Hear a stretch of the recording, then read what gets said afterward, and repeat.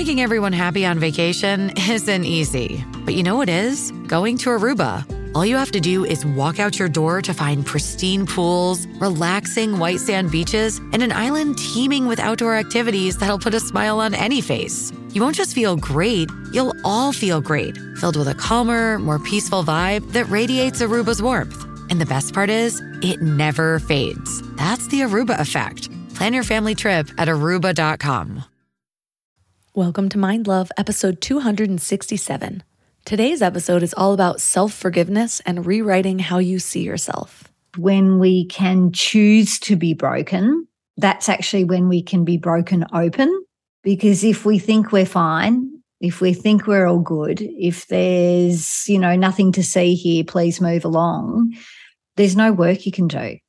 And I think for me, what I've learned through this is, the act of, forgiving yourself is actually learning, knowing that your flaws and your brokenness actually make you who you are. And all the things that we do now, no matter where we are in life, have been coping mechanisms to get us to where we are. Turn up your frequency with Mind Love. Bite-sized brain hacks for seekers, dreamers, and doers. It's time to give your mind a little love with your host, Melissa Monti.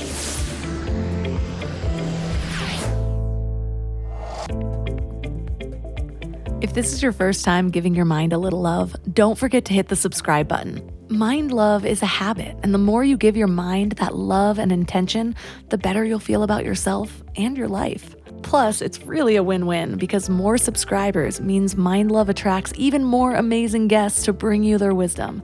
So don't forget to subscribe. Today, I'd like to share a review from Sura June who says, "This podcast is the best. If you're a person who wants to be conscious and work at being your best self, this podcast is for you. I've done a lot of work to let go of the things that no longer serve me and take my confidence back because of the topics that Melissa covers with her guests. I listen in the morning during my workouts or in the car. I also subscribe to her daily emails, and it's the first thing I read in the morning. Keep it up, Melissa. You are an awesome human." Thank you, thank you, thank you. This review totally warmed my soul, lit up my week. I am so grateful for you. Thank you again. Are you too hard on yourself? Are you even aware that you are? What I've noticed is that often our thoughts are so habitual that we just think that that's the way it is, that we deserve our criticism, that our thoughts are true and that's why they're there, that feeling down on yourself is just a way of life. We don't even realize that the opposite is true, that we're doing the best we can with what we know at the time, that our thoughts are just habits, that we have the potential to fully and deeply love ourselves in this moment. Whether or not we lose the weight or meet the goals or find a man or a woman, yet we base our self-image and our worth on all of these things that have nothing at all to do with it. When I was younger, I didn't even realize I was doing it. I also didn't realize how my expectations for myself would change depending on what was cool or who I was hanging out with or what my current status was. And it sounds juvenile. It sounds like something someone in their teens or 20s would do. But regardless of your age, do you ever find yourself comparing to someone else?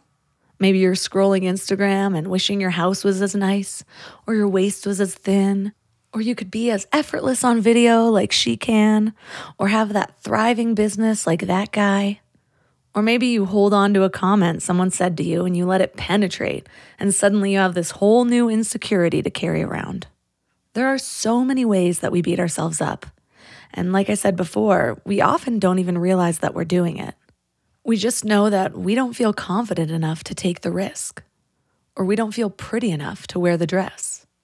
Or we don't feel good enough to ask for the raise, or ask the girl for her number, or buy ourselves the damn flowers. Well, guess what? Those behaviors, or lack of behaviors, are directly related to our self-talk. What we're willing or unwilling to do is the result of what our minds are telling us day in and day out. And this talk affects what we believe about ourselves, which shapes our realities and the way we experience the world. We often talk about rewiring our thoughts, but a key aspect that gets missed is forgiveness. Those thoughts come from somewhere, and most often we're holding on to something, like a belief or a memory that filters our reflection of self. So today we're learning to forgive ourselves so we can rewire our patterns for more positive outcomes. Our guest is Georgia Murch. She is Australia's leading expert in designing feedback cultures. So she's teaching us how to accept our flaws and handle feedback without losing yourself in self-criticism. Because forgiveness isn't just about accepting your flaws or your inadequacies, the things that you hide. It's understanding where they come from and rewriting how you see yourself so you can live your goals. She's also the author of Forgive Your Damn Self. So 3 key things we will learn are how to become more self-aware of your impact on yourself and others in the everyday moments, how to identify the things that trigger you and hold you back from learning and growing, and how to hold space to evolve as a person. Before we totally expand our minds, I want to invite you to wake up to the morning mind love. Every weekday morning, you just get a little inspiration to set your tone for the day and give you something positive to focus on. Think of it like a short note from your higher self. Plus, when you sign up, you get 2 free gifts, a super powerful 30-minute affirmation meditation, and 30 days of journaling prompts to help you remember who you truly are. And it's all completely free. So join over 9,000 people and go to mindlove.com to sign up. Or if you're out and about, just text the word morning to 33777. That's morning to 33777.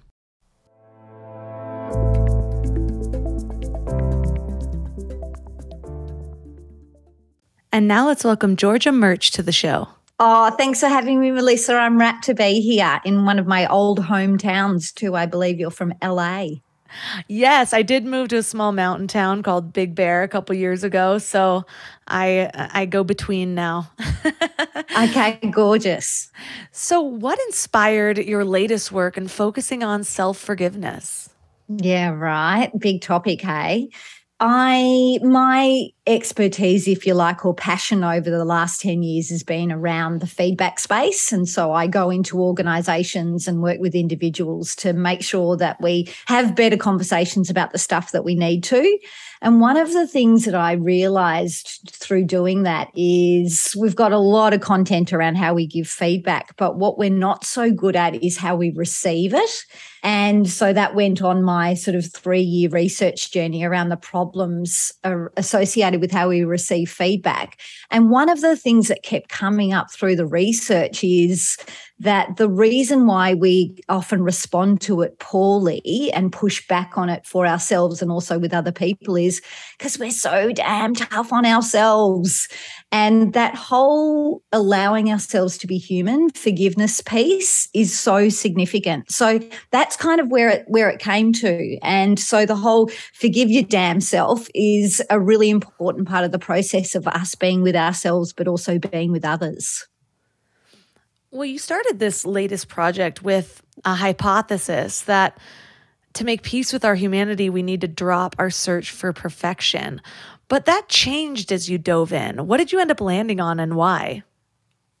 Yeah, so that you're right. The hypothesis I thought is, we're aiming for this unrealistic space of everything being perfect, me being perfect as a mum, as a leader, as a friend, etc. And one of the things that I realized through the research is that it's not our pursuit of perfection that's the problem. It's the fact that we don't allow ourselves to be fully flawed, to be fully, if you like, broken. Because there is no such thing as perfection. It's this kind of ridiculous notion that once I get there, then I'm going to be happy, but there then changes along the way. So yeah, that notion got pushed to the side very quickly, and I realized that it's allowing ourselves to be in all our colors, bright and dark, that actually is the secret.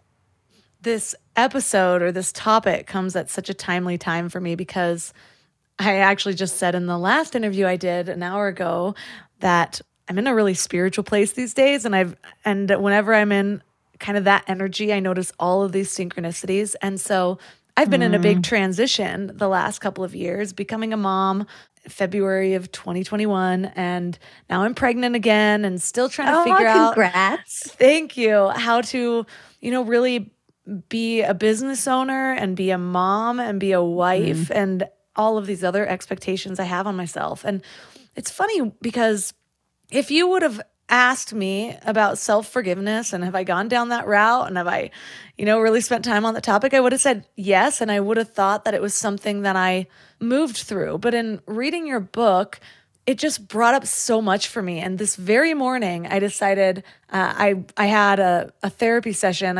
I kind of go on and off with therapy, usually off, but That's like me in online dating. Yeah, well, I do a lot of self-work. And so honestly, a lot of times when I go to find a therapist, I'm like, okay, I already know this. I know what you're leading me towards, and it doesn't feel helpful. But there's certain times that I'm like, okay, you know what? I really need an outside perspective.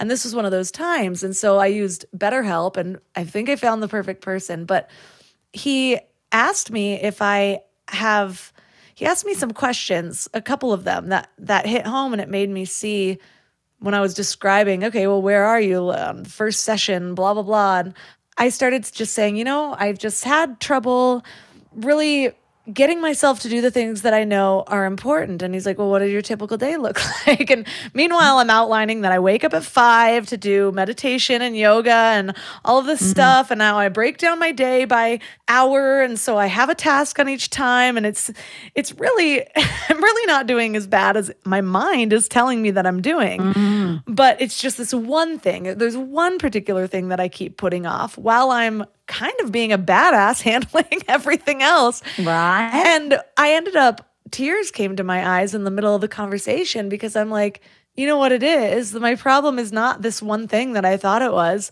It's that I'm beating myself up in every single area because I'm expecting myself to be full-time and like 8 different roles, and it's impossible for me. And I'm having trouble feeling like a failure in all of these areas when if I were to ask anyone that was witnessing me, I'd be excelling pretty well in all these areas. So why is it that I'm sitting here thinking that I'm a fraud and that I'm failing and that I'm not a good mom, I'm not a good business owner? And it's just so interesting.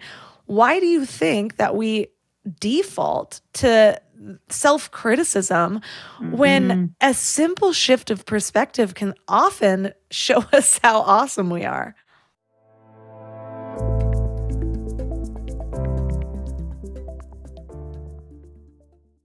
I have always been someone who's prioritized wellness. Well, at least what I understood about it at the time, which has definitely evolved. But now I live in a town where some of my conveniences just aren't as accessible as when I lived in LA. Then I found Alo Moves and my whole experience changed. I've been an avid yogi for 16 years, but frankly, I am just underwhelmed by most online yoga. Their flows are either too easy or not varied enough. Well, Alo Moves has everything. Of course, they have an endless selection of beginner content, since that is the category most people fall into, but they even have advanced and yoga teacher-focused content. They are the only online platform that I can find that I can narrow down the time that I'm looking for precisely. Like, I have 38 minutes today. What you got? They have something for every mood. Trying to get a good sweat? Try their award-winning workouts like sweat-inducing yoga flows, HIIT classes, or reformer Pilates workouts with or without weights. Or find stress relief with meditations, affirmations, face yoga, gua sha, dry brushing, and even journaling for those quiet moments. And when it comes to sleep, it's just as important as fitness and nutrition.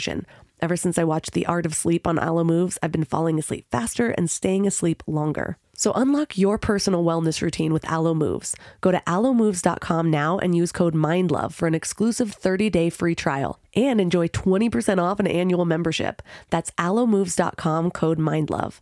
alomoves.com, code MINDLOVE. If there's one topic that keeps coming up in my women's circles, it's our hormones. Frankly, I think that between years of birth control or beauty products that mess with endocrine function, a lot of us are just out of whack. Estro Control is a formula developed by Happy Mammoth, a supplement company dedicated to making women's lives easier. It has science-backed herbal extracts that help support hormonal health, especially in women who suffer from PMS.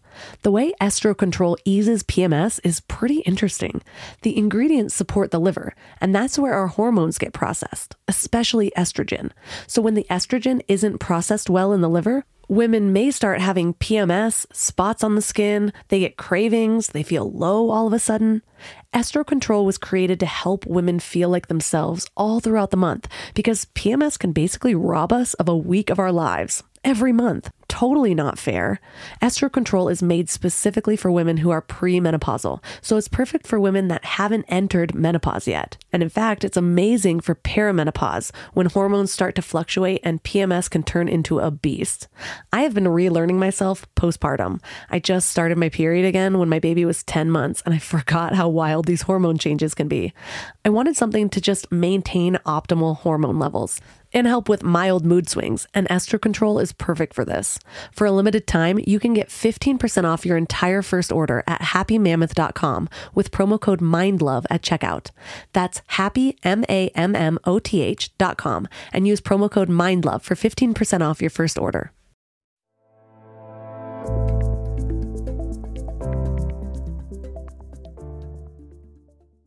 Why do you think that we default to self-criticism when a simple shift of perspective can often show us how awesome we are? It's a good share and a good journey, journey, the overused word, but a good journey that you're going on. Like, being human is hard, right? And we are so damn tough on ourselves.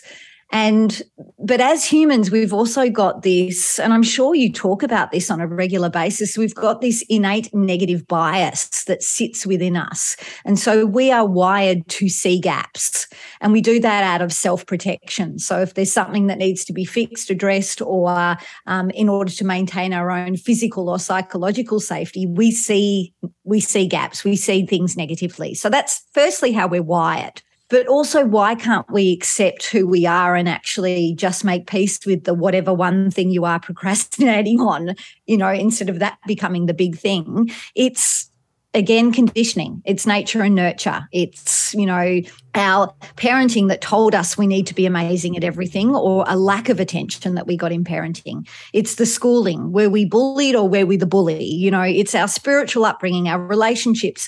And I think the thing too is, all we need to do now is open social media or watch TV to know that we should have less wrinkles, we should lose weight, we should be funnier, we should be stronger, we should be smarter, and the list goes on. So we're actually told all the time that we're not enough. So whether we're at work, whether, you're in your situation where you're your own boss, Melissa, and same for me, I've now got a big team that we're growing. So what I tend to see naturally is the gaps. So the thing that gets in the way of us really being okay with that is blame. And it's not blame of others, although we are good at that, although I am good at that. It's the self-blame.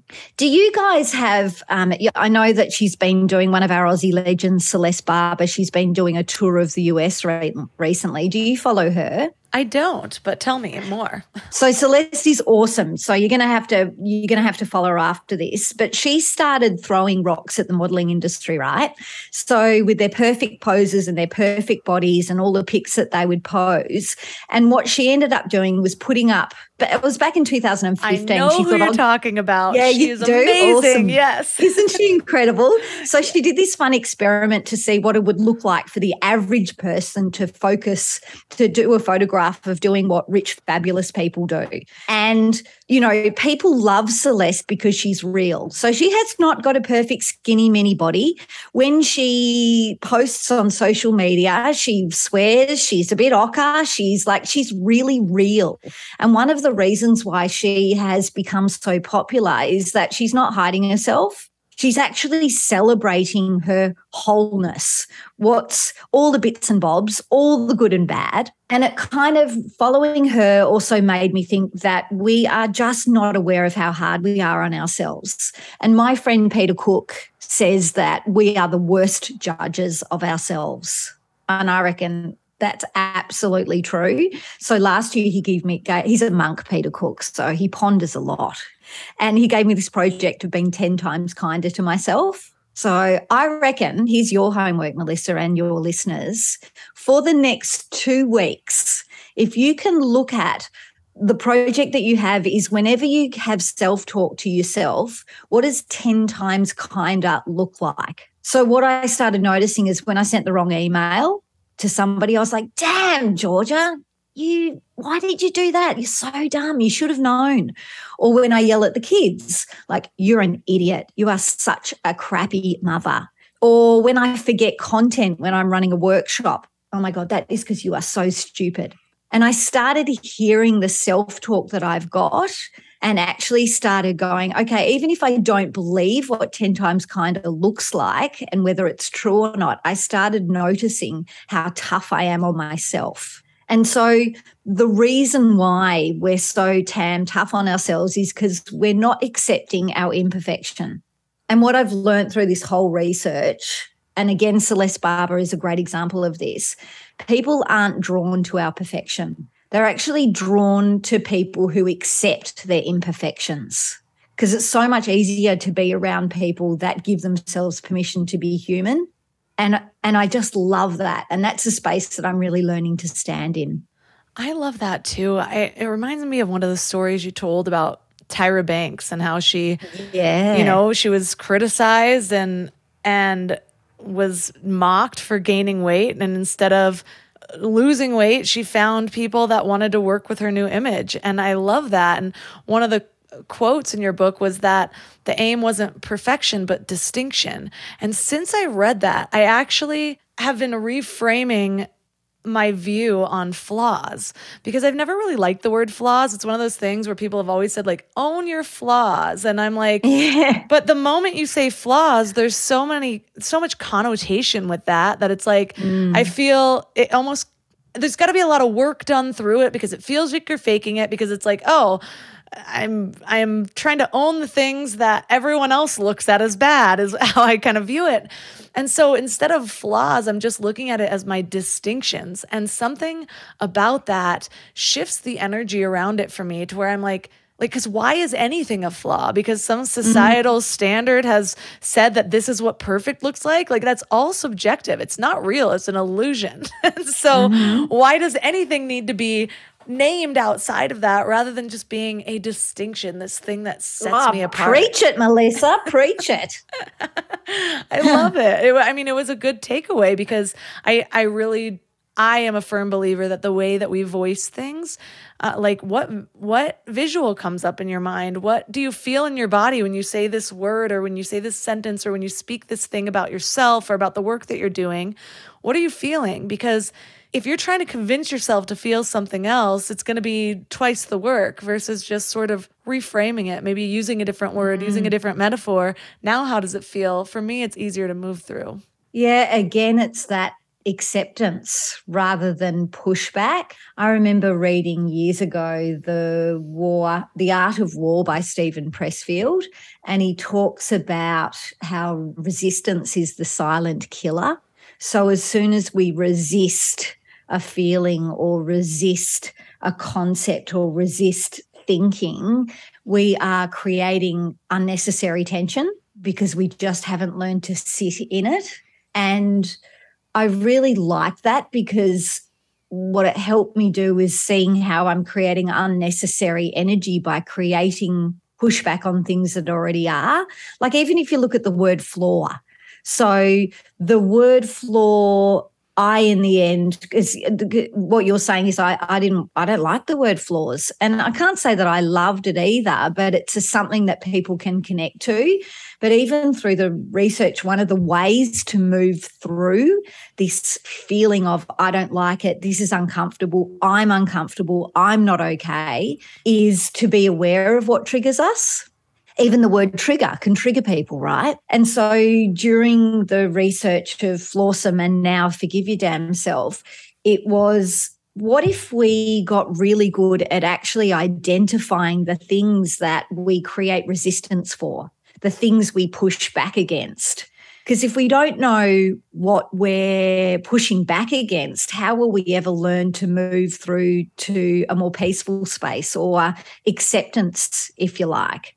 And so there's a whole process around whenever things are coming our way, whether it's feedback, whether it's words, or just feedback is the world around us, where I don't like the way that person's looking at me, or I don't even know this person, but I'm watching them on television and they're creating a reaction for me, this stress response.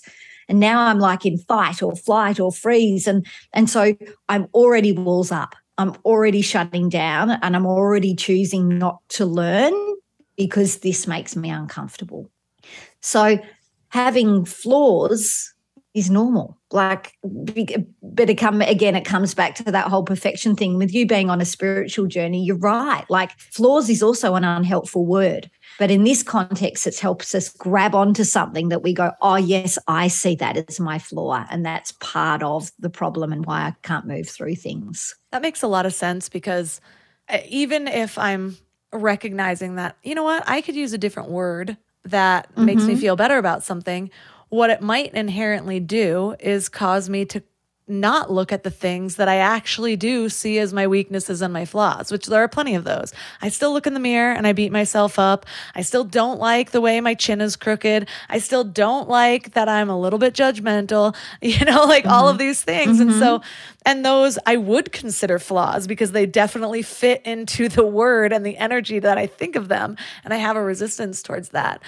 Whereas there's a lot of things where I'm like, yeah, my other people might consider that a flaw, but that's just my distinction. And so there's a gap between that, and using the word that I have resistance to would help me close that gap a little bit. But I do also recognize that a lot of people, like, I have a lot of self-awareness. I've been down this self-growth journey for years and years.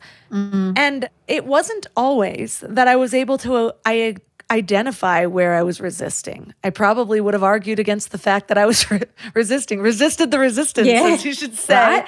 And so for people that are newer to this journey, what are your signs that you are in resistance when it just sort of creeps up on you when you're not expecting it? Yeah, great. So I think you mentioned this earlier on, like, our body teaches us so much. And when we're in resistance, let me even break it down and make it even more simple. We're in stress. We're in a stress response because we're pushing back against something. So the normal day-to-day breathing, walking around, the birds are singing, that's all lovely. We can't hear the birds now. So because something's creating discomfort for us, we might not know what that thing is, but we'll have physical reactions, as we all know. Our jaw might clench, our fists we might get sweaty palms, we might get the heartbeat. So that's physically we're getting signs that's happening. But I think there's also two emotions that if we started looking for these things, we'll be able to notice more effectively when we are in that resistance. And the two things for me, I find, are blame and denial. So let's just play with blame for a minute. Blame is where we blame others or ourselves for what's going on around us. So if I'm having a reaction to something and say it's around how I'm supposed to look, for example, crooked chin, could be, whatever it may be, I might therefore go, well, the fault is of, those people that are posting ideas around how our body should look and how we should be. And I'm also going to blame my mother because she told me that my face wasn't perfect. I'm also going to blame a couple of my friends because they keep talking about this all the time. So when we blame others or we blame ourselves for the way that we are, it breeds assassination. And it also breeds shame. So that's a really unhelpful place. And I love Cy Wakeman in her book, No Ego, says that blame is the ego's way of avoiding self-reflection. Blame is the ego's way of avoiding self-reflection. So when I'm blaming somebody else or myself, I don't get to learn and grow in that space. I stay in assassination. And the other emotional reaction, I reckon, is denial. Now, this is an interesting one, denial, because denial really breeds disconnection. So I'm disconnected to myself because I'm denying that something's going on at the moment, or I'm denying responsibility. But here's the funny thing about denial. So I think you might not even admit that you're in it, and you might not even be able to name it because it can often be a blind spot. But deep down, you can feel like something just doesn't feel right. So I used to get feedback for years that I'm intimidating. And I used to actually, to be honest, Melissa, I'd get really annoyed about this feedback because I personally would take responsibility for making sure that when I meet people and when I'm working with people that, you know, I'm present, I'm with them, I'm making an effort. And so I would make an effort all the time. But I started getting this feedback over and over again. And then I got into this leadership role where I got it again. I was like, right, I am not that person. And then in the end, I realized, yeah, actually, I am. I do a bit of passive aggressive when I'm not getting things my way. And I do actually know how to make others feel small. It's one of the gifts that my dad gave me, she says with sarcasm and trying not to be blamey. And it was true, but I didn't want to own it. And it's kind of like denial is this thing where my mate James Layton always talks about denial. He says that it's like walking around with a poo on your shoe, thinking it's somebody else's. And I love that. So those two spaces of blame and denial, whenever we're in that, we're really going to find it hard to connect to ourselves. We're really going to find it easy to resist.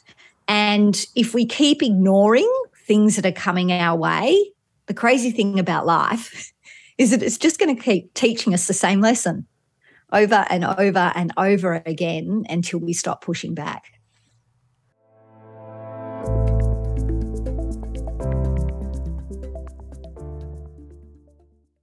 Americans spend an average of 90% of their time indoors and take about 20,000 breaths a day. And get this, the indoor air that we breathe is 2 to 5 times more polluted than outdoor air, and in some cases up to 100 times more polluted, according to the EPA.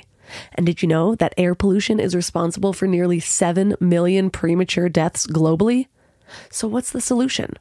2 words. Living intentionally. We have to take full responsibility for every area of our lives, including our health, which also includes our air. And that's why I love my Air Doctor. As a reminder, when you support my sponsors, you also support the show. Air Doctor filters out 99.99% of dangerous contaminants, so your lungs don't have to.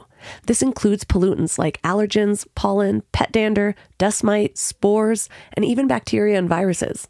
I live in the mountains, and our air is pretty great. When I drive home, I can witness myself rising above the cloud of pollution that covers the rest of Southern California. But I know that even in the mountains, my home traps in the contaminants that my family brings inside. Plus, just sleeping one night with my Air Doctor, I could actually feel the difference. Air Doctor comes with a 30-day breathe easy money-back guarantee, so if you don't love it, just send it back for a refund minus shipping. So head to Air Doctor Pro and use promo code MIND, and depending on the model, you'll get up to $300 off. You're saving up to $300. Lock this special offer by going to AIRDOCTORPRO.com and use promo code MIND. That's promo code MIND.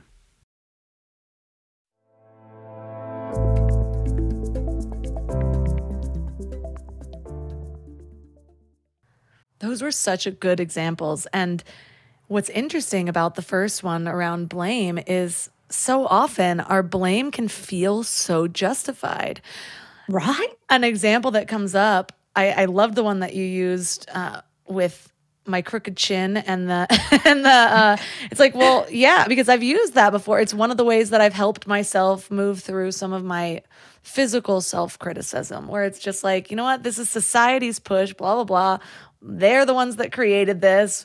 Maybe I wouldn't have had an eating disorder. Maybe all these women wouldn't have blah, blah, blah, if this wouldn't have happened. But that takes the focus off of myself. And yes, those things might have some truth in it. And that's the thing that I think we get caught up in, is just because we can convince ourselves that those are true, and just because we can convince everybody else that that holds truth too, what we're blocking is our avenue for growth and learning and understanding and to see ourselves from a different perspective because we just took that focus off of us. There's a movie that's trending on Netflix right now, The Bling Ring. I don't know if that's the full name of it. No, but, I haven't seen it. Well, I love a good scam story for some reason. And back in the day, I was following this story as it played out, and it's a group of teenage kids that grew up in the Valley of LA. So oftentimes those people will end up going to school with some celebrities' kids or some super wealthy kids or whatever, but they're just on the outskirts of Hollywood, Bel Air circle type thing. I know the Valley well. I used to work in there. Yeah, well, these kids ended up robbing a bunch of celebrities' houses, and it like started a little bit smaller and it moved its way up, and they ended up getting caught. But they didn't get in nearly as much trouble as people thought they should. Well, they're now revisiting this story and interviewing the people that did these crimes and getting their perspective on it now, getting the deeper story as they decide to tell it. But it's funny watching it because you can just see this. Well, one of the kids, Nick, seems to take ownership of it, but he's almost like proud, like he thinks he like skirted the system. But this other chick, Alexis, is like basically just like, well, why are we looking at this when we should be looking at the society that made us need to do this in the first place to be cool?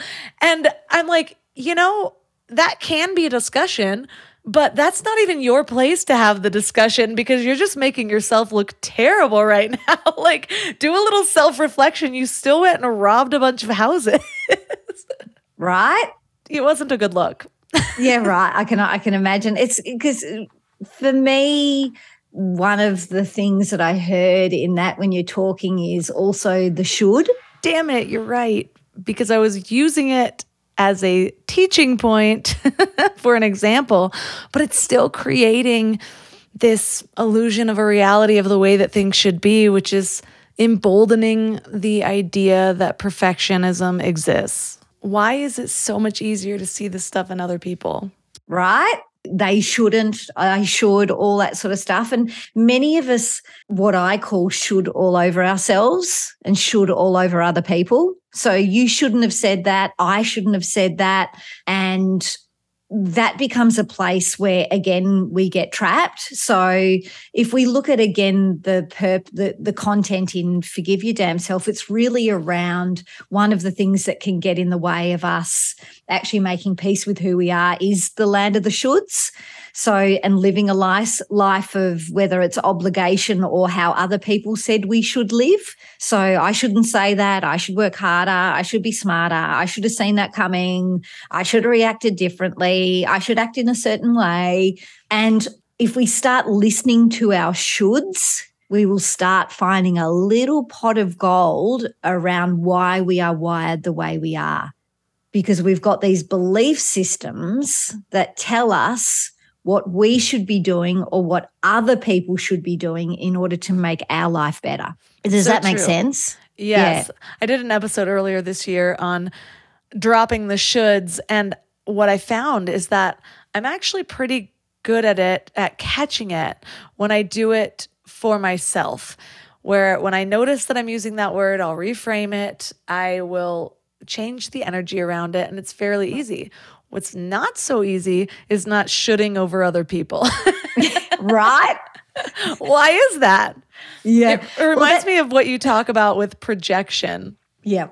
Yeah, I think, again, one of the spaces that I have learnt through this, but also life and like you, many years of therapy, so in doing the work, is that when we are really critical of others, it's because we're so critical of ourselves. And I'll give you an example. So just recently I've had a situation where somebody is like a colleague, and we've got a sort of a mentoring group going on. And this person sent an email that they're not able to come to a group session with all of us, but we all planned it and we planned it together, and this person's now got other work that they're going to go to. And what they did was responded with an email saying, I wasn't aware of the starting time. I'm not able to come to this. My team's booked a time in. That's just the way it is. No, this person didn't say that's just the way it is. That's what I heard. That's just the way it is. There's nothing I can do. Bad luck. You guys have to work around me. And I really had a reaction to this. I was really like, how rude. Like, don't you see that this is our time together and we really want to value each other's time? And it was stewing on me, this frustration. And then I was watching myself going, why am I so frustrated by this sort of passive-aggressive response? And a few days later, after I just allowed the lesson to sink in, what I realised is I am still disappointed and frustrated about the passive-aggressive components of myself that still come to play. And so what we learn through projection is often when we are seeing things in others that we don't like, and we're quite revved up about it, or we're noticing that we can get revved up about it, it's because it's parts of ourselves that we still haven't made peace with yet. And I'm not saying I want to walk around going, well, I'm passive aggressive now and I'm really at peace with that and you all need to work around me. What I'm saying is once I again resist the fact that, yes, I am that and I've still got work to do, and now it's actually going to be easier for me to go and forgive the other person to go, yeah, I know why you're doing that because I still do it myself.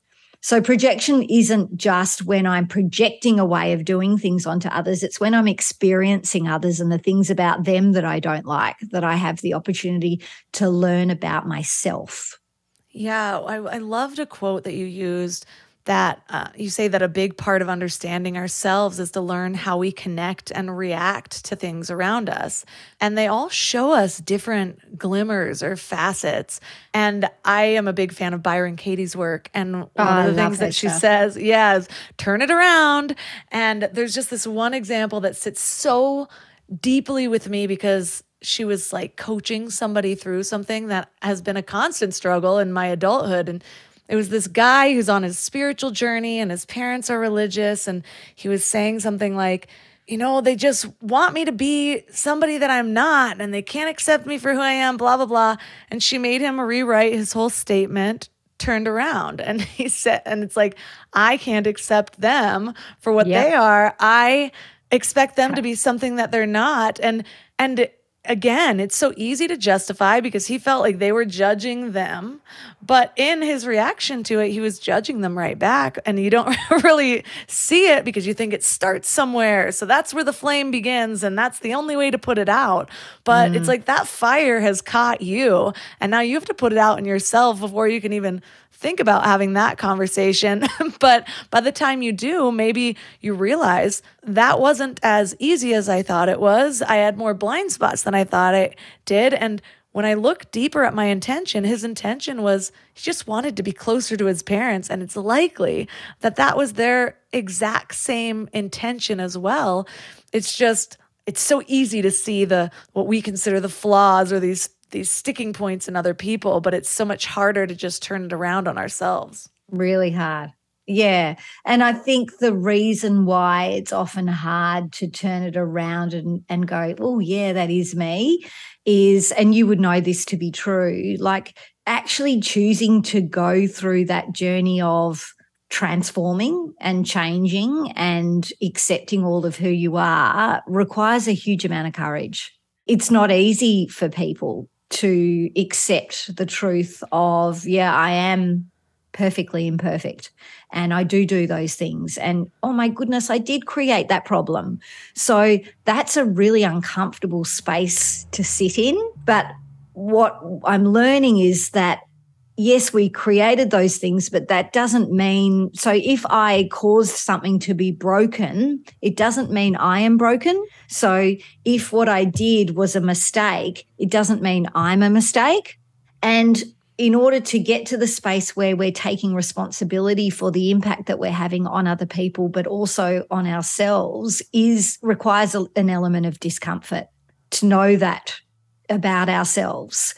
And like even if you think about like transformation as a concept, and we hear this word overplayed all the time, but the word itself is really significant. Like you look at the metamorphosis that a butterfly goes through in order to become a butterfly. One of the really fascinating things about so the moth, weaves itself into a cocoon. In order for it to turn into a butterfly, do you know what it's got to do? It's going to go into a cocoon. It's going to go into a cocoon and it turns into this gooey sludge. Oh. And what it ends up doing is, Lucy, she's like, where is Georgia taking me? It ends up eating itself. Oh. But it keeps, but it keeps the components that is necessary for its growth, like its eyes and its heart and those components that it needs to transform into a butterfly. But all the bits that it doesn't need, eats it. And then eventually grows into a butterfly. And for me, it's a bit like the growth of ourselves. So in order for us to move into self-acceptance, self-awareness, all those sort of spaces, we need to kind of get comfortable with discomfort and see the bits of ourselves that don't serve us and those people around us and go through a process of chewing up what's true and chucking out that isn't, to move into a more peaceful space. Have I got there yet? No. Am I on the journey forever? Yes. Will I stuff it up along the way? Completely. But what I'm learning is it's much easier to accept the things that I'm not good at than to push back against them.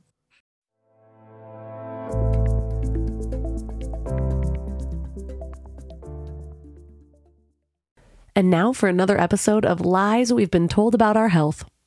We've all heard we need 8 glasses of water a day, right? Well, hydration isn't actually about water intake. It's about the balance of water and electrolytes so that our bodies are actually absorbing the water instead of just passing it through. A lot of people go for those sugary sports drinks, but let's be real, those do more harm than good. I've found a better solution. Element. It's a zero sugar electrolyte drink that's all about effective hydration. Each pack gives you essential electrolytes like sodium and potassium without the unnecessary additives found in other drinks. The team behind Element includes experts in biochemistry and nutrition, so they really know what they're doing. And it's not just for everyday use either. Elite athletes and teams, Olympic weightlifters, CrossFit champions, Navy SEALs, all rely on it too, which to me says a lot about its effectiveness. Here's what makes them really unique. They recently launched a hot chocolate line with flavors like chocolate mint, chocolate chai, and chocolate raspberry. Ever since I went alcohol-free, I've been really intentional about luxurious, health-focused drinks, so I can sit back and unwind while actually doing good for my body. And the Element chocolate chai is great for relaxing in the evening or warming up after winter sports. And you can try Element totally risk-free. If you don't like it, you'll get your money back, no questions asked. Receive a free Element sample pack with any order when you purchase through drinkelement.com/mindlove. That's drinklmnt.com/mindlove to get a free starter pack with any order.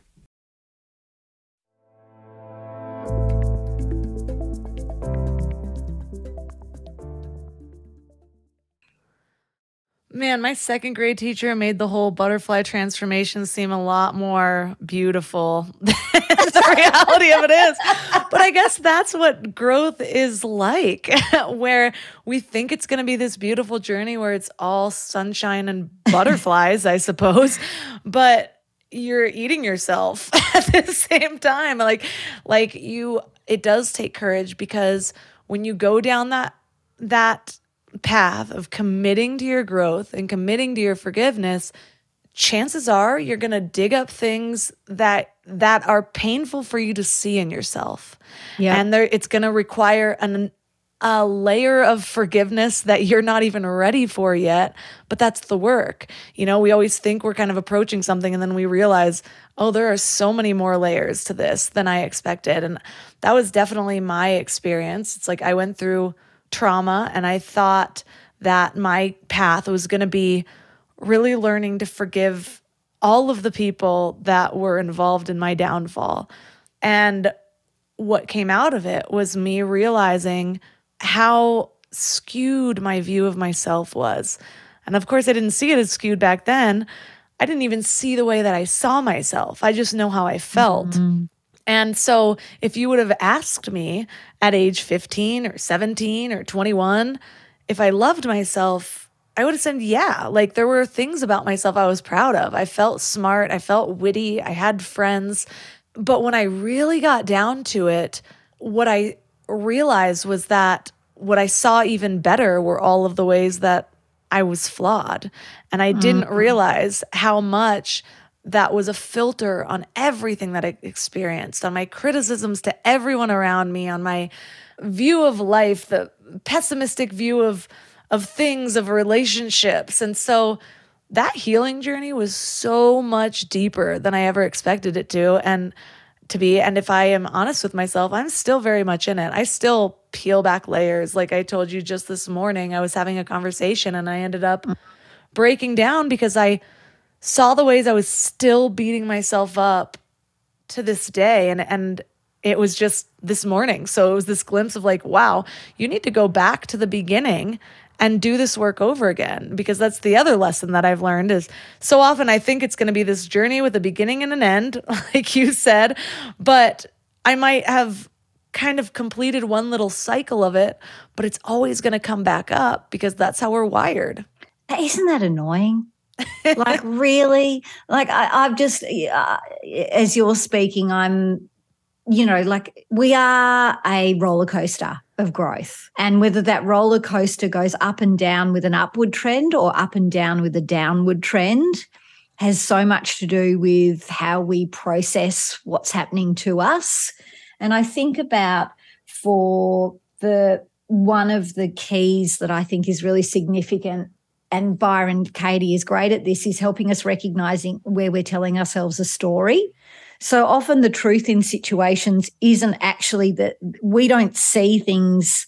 We see our truth, but it's not necessarily true. So most of the time we're reacting to a story that we've got attached to it or meaning that we're making out of it. And if I think about even in the most simple form as when we get feedback or data or information from other people, I just got back from holidays about 2 weeks ago, and when I came back, this is self-confession time, my GM, Angie, general manager, she gave me feedback that before I went on holidays that I was being a little bit too much candid and not enough kind.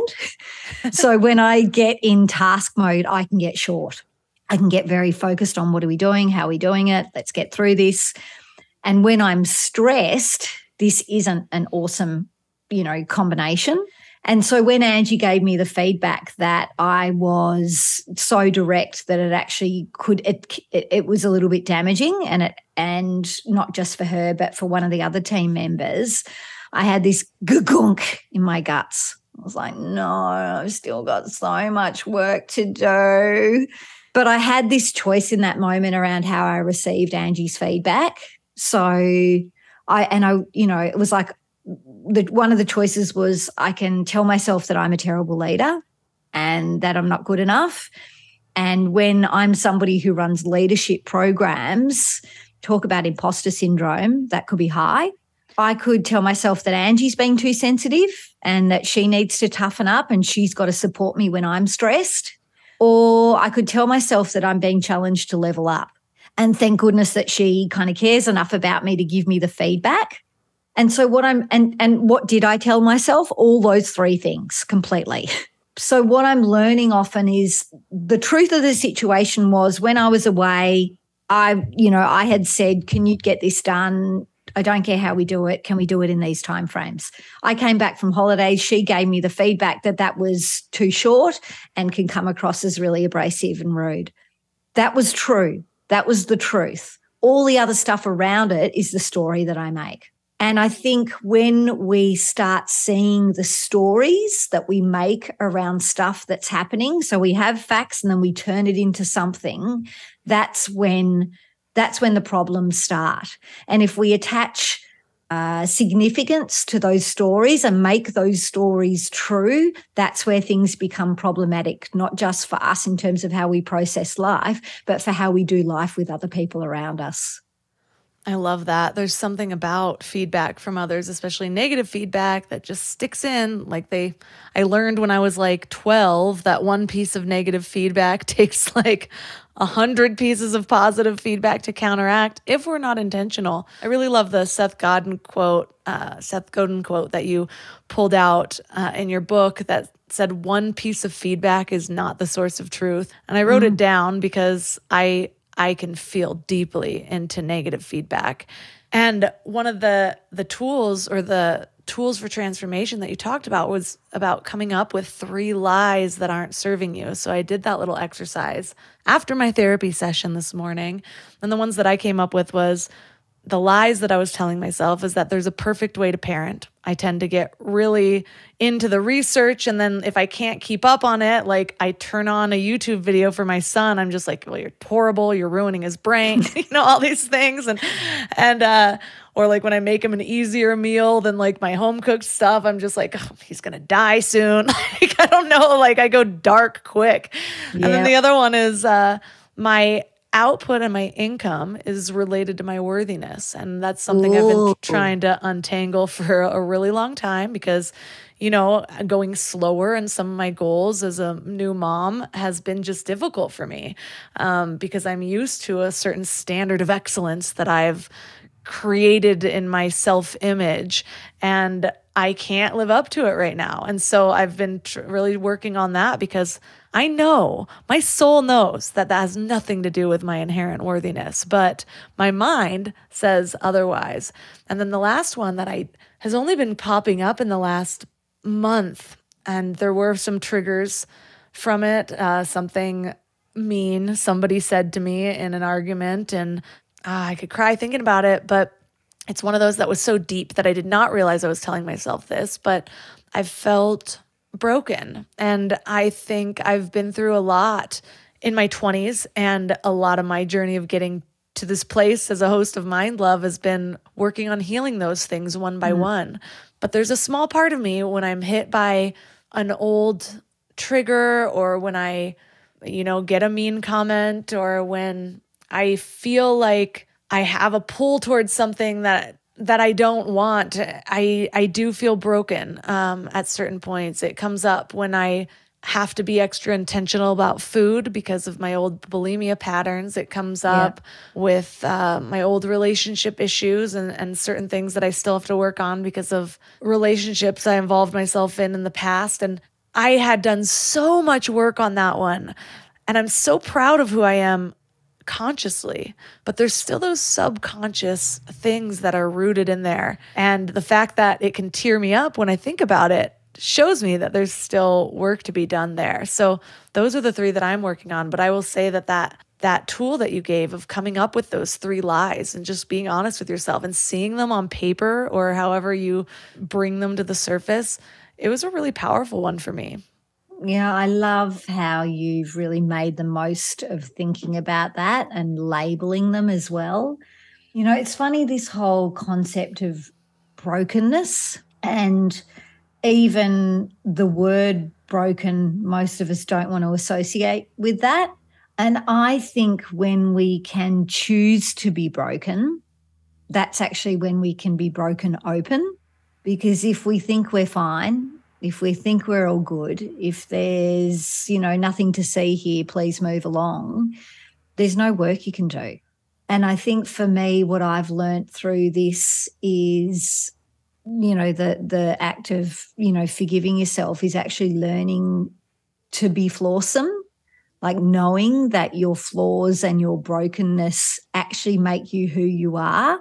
And all the things that we do now, no matter where we are in life, have been coping mechanisms to get us to where we are. So if we're an over-preparer, or if we need to dot all the I's and cross all the T's, it's because whatever happened to us during our life in the past, that got us, that was a coping mechanism that got us to where we needed to be. If part of our coping mechanism because of whatever we experienced meant that we actually go into protection mode and we deny things to be true, that's because it was part of a coping mechanism that got us to where we are today. So I think a lot of the time, for me, it's reframing that my brokenness was actually just coping mechanisms that got me to where I am today. And I want to honor those coping mechanisms. I want to thank them for getting me to where I am today. And I want to see them and name them, whether for me it's the passive aggressive stuff or whether it's my just letting myself be flawed, letting myself forget stuff, letting myself not be perfect in those moments, and know that not letting myself means that, yeah, I am still a little bit broken because I haven't made peace with it all, and that's okay. So I think honouring the patterns that we have that served us to now and seeing them and playing with them and just allowing ourselves to be broken is actually really important. One of the things that I found through the research is this concept called the pratfall effect. Have you heard of that? Yes, I have. Yeah. I'll let you tell about it. Okay. Yeah. So Elliot Aronson back in the 60s actually described the pratfall effect as like when you have a stupid or a humiliating action, like, you know, when you fall on your backside in the middle of the street or you get tongue-tied or you forget what you're saying or whatever it happens, is that when we do this, our appeal to others actually increases. So this is assuming we've got some level of credibility in the first place. So you're actually considered more likable when you make a mistake, or in Australian terms, a blunder. That's Australian. We love a bit of a blunder.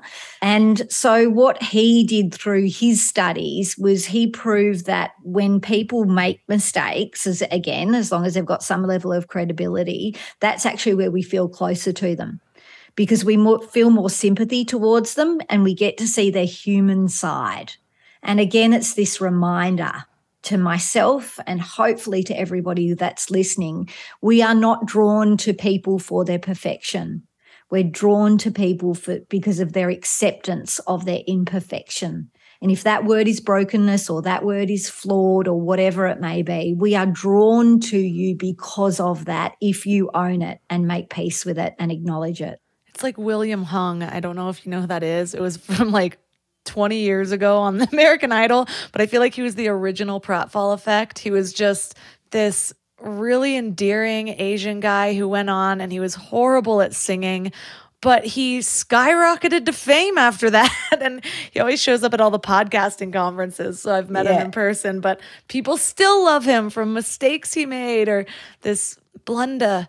It doesn't sound as good when I say blunder, so I'm going to start saying it blunder.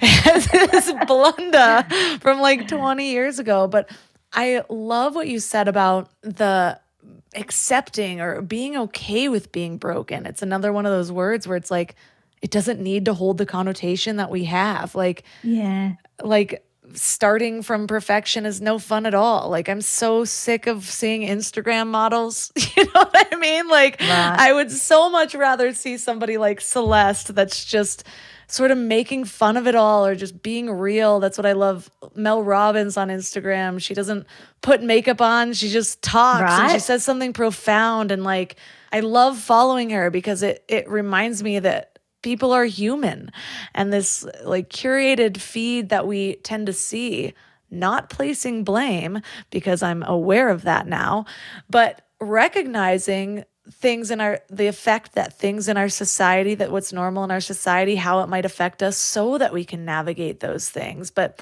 I'm reminded when you talked about the brokenness and like, it's such an opportunity to put yourself back together, or however you want to visualize that, of like piecing yourself together in a way that maybe feels more normal than when you started out, maybe feels more authentic, more true to you than whatever vision that you held for your perfection in the beginning.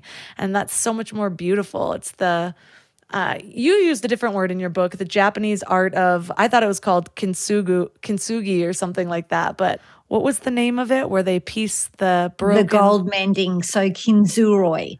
Yes. So it literally means gold mending. So in Japan, they have this process of repairing broken objects. So if your favorite glass or your favorite plate breaks, so they mend them, put them back together with gold. So instead of throwing objects away, they're beautified. And what they recognize through that process is that they value the brokenness as part of the process of making that piece beautiful. So they don't hide the fact that it's broken. They acknowledge it and in a way highlight it. So why can't we do the same? It's just such a great metaphor for all of it. And yeah, the before and afters of those pieces are basic to gorgeous. So we have the chance to move from basic to gorgeous. Or just the thing is that when I lived in LA, I did all the things for years. I had hair extensions, eyelash extensions. I got a boob job at some point, which is I regret. Yeah. One of the only things I consider a regret, but really a learning thing. And one day I will take them out. But I did all the things, and I am so much happier discovering who I'm supposed to be rather than trying to conform to other people's ideals. And so thank you for bringing this topic to our show. There's one more quote that you said in your book that I just feel like is so good to end with, because you said that the battle in our heads will continue until we move to a place of forgiveness. And so if you feel yourself battling in your head over many of the things, there's so many areas that we are hard on ourselves, then that's the work to be done. And so I see that as an opportunity rather than, oh man, another thing I need to work on. It's like, oh, another thing I'd get to discover. So for listeners that are interested in learning more about you and your book, where's the best place for them to connect? So they can connect with me. I have my own website, georgiamerch.com. So you will find all your little goodies in there, and you can even download components of other books that are for free as well. So yeah, come and find me. Come and join my blogs.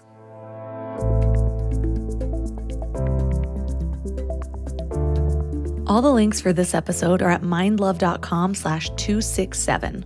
Your challenge for this week is a combination of two of the things that we learned in this episode. The first thing that you're going to focus on is coming up with 3 lies that aren't serving you. So remember, I laid out mine, that there's a perfect way to parent, that my output and my income are related to my worthiness, and that I am broken. Once you bring awareness to that, then there's the work to be done. And so the other learning lesson that we learned in this was trying to come at something 10x kinder. So once you come up with those 3 lies, the 10x kinder rule can help you reframe them, rewrite your beliefs to be something that will actually serve you. And there's no wrong way to rewrite these as long as it is serving you. So I'm going to share with you the 3 lies that I shared earlier and how I rewrote them, because I rewrote them each very differently depending on what I need around each lie. The simplest one is my output and my income is related to my worthiness. All I rewrote that as is I am worthy just as I am. Something that I'm constantly reminding myself. It's something that I deeply believe in certain mind spaces, and I don't believe it all in others. So I consider it an affirmation that I write down sometimes in my morning journal that I would like to be present with me at all times. So that one was simple. The next one, which was the first lie that I originally wrote down, is that there's a perfect way to parent. This one I got a little bit more detailed because I felt that I needed the details in order to really believe it. So I rewrote it as my drive to research every new venture, including parenting, is one of the things that makes me an excellent parent. And I rewrote it this way because I tend to focus on all of the nuances, all of the specifics. Like I need to do this way, buy this kind of food, limit screen time to this amount, whatever it is. But instead of convincing myself that there's not a right way, I am focusing on the strength in myself for that one. So I do consider my drive to research and be good at things what makes me excel at things. And so yes, I'm not going to hit the mark of this idealized, perfect vision of a parent. However, just my drive to learn is going to make me the best parent that I can be. So that's how I rewrote that one. And the last one is I am broken. And the way I rewrote this is my brokenness is the root of my expansion. And I mulled on this one for a while because, like I said, this one kind of hits me unexpectedly. Consciously, I do not believe that I am broken, but there are subconscious parts of myself, there are wounds that will still make themselves known. And there have been things that have been said to me at different times that pokes that wound. And so looking at it the way we looked at it in today's episode, where we considered the vase that's broken and then mended back together with pieces of gold, that's a really powerful visual for me. And visuals really help me grow. It helps me understand things in a new way. And so to look at myself as being broken open, and the only way that I can expand is to break open the limited vision of myself, that is really, really helpful for me. So you can see that I rewrote these in completely different ways. One of them got really specific to convince myself. One of them was just an affirmation that I know I need to hear. And then another one creates a visual that helps me to believe something. And so what works for you? And if you need help rewriting some of your lies, reach out to me on Instagram at mindlovemelissa. I would absolutely love to hear from you. And if you're really bold, maybe share it on your Instagram story and tag Mind Love Melissa and Mind Love Podcast. I will share anything that other people share. If you'd like to support Mind Love, the best way to do that is by joining Mind Love Premium at mindlove.com/premium. You get early release, ad-free listening, extra episodes, and even meditations that sometimes accompany these episodes. So that's at mindlove.com/premium. You can find all of my sponsors at mindlove.com/sponsors. I love them all. In this episode, I mentioned BetterHelp. I absolutely love BetterHelp because I have a unique relationship with therapy. So I am not the kind who finds a therapist and sticks with them for years. I have had times where I've disliked therapy, where I've thought that people couldn't help me, and I've even found BetterHelp therapists that I've thought that exact same thing with. Only the difference is that I can just click a button that says select a new therapist. And so I actually scrolled through over 50 different therapists and read their descriptions, and what I landed on for this particular need is I was looking for somebody who has coaching experience, which I found. And so I have basically an executive coach therapist who's helping me work through some of my current blockages, and it's awesome. Earlier this year, or maybe it was last year, I found somebody that helped me dive into a wound that I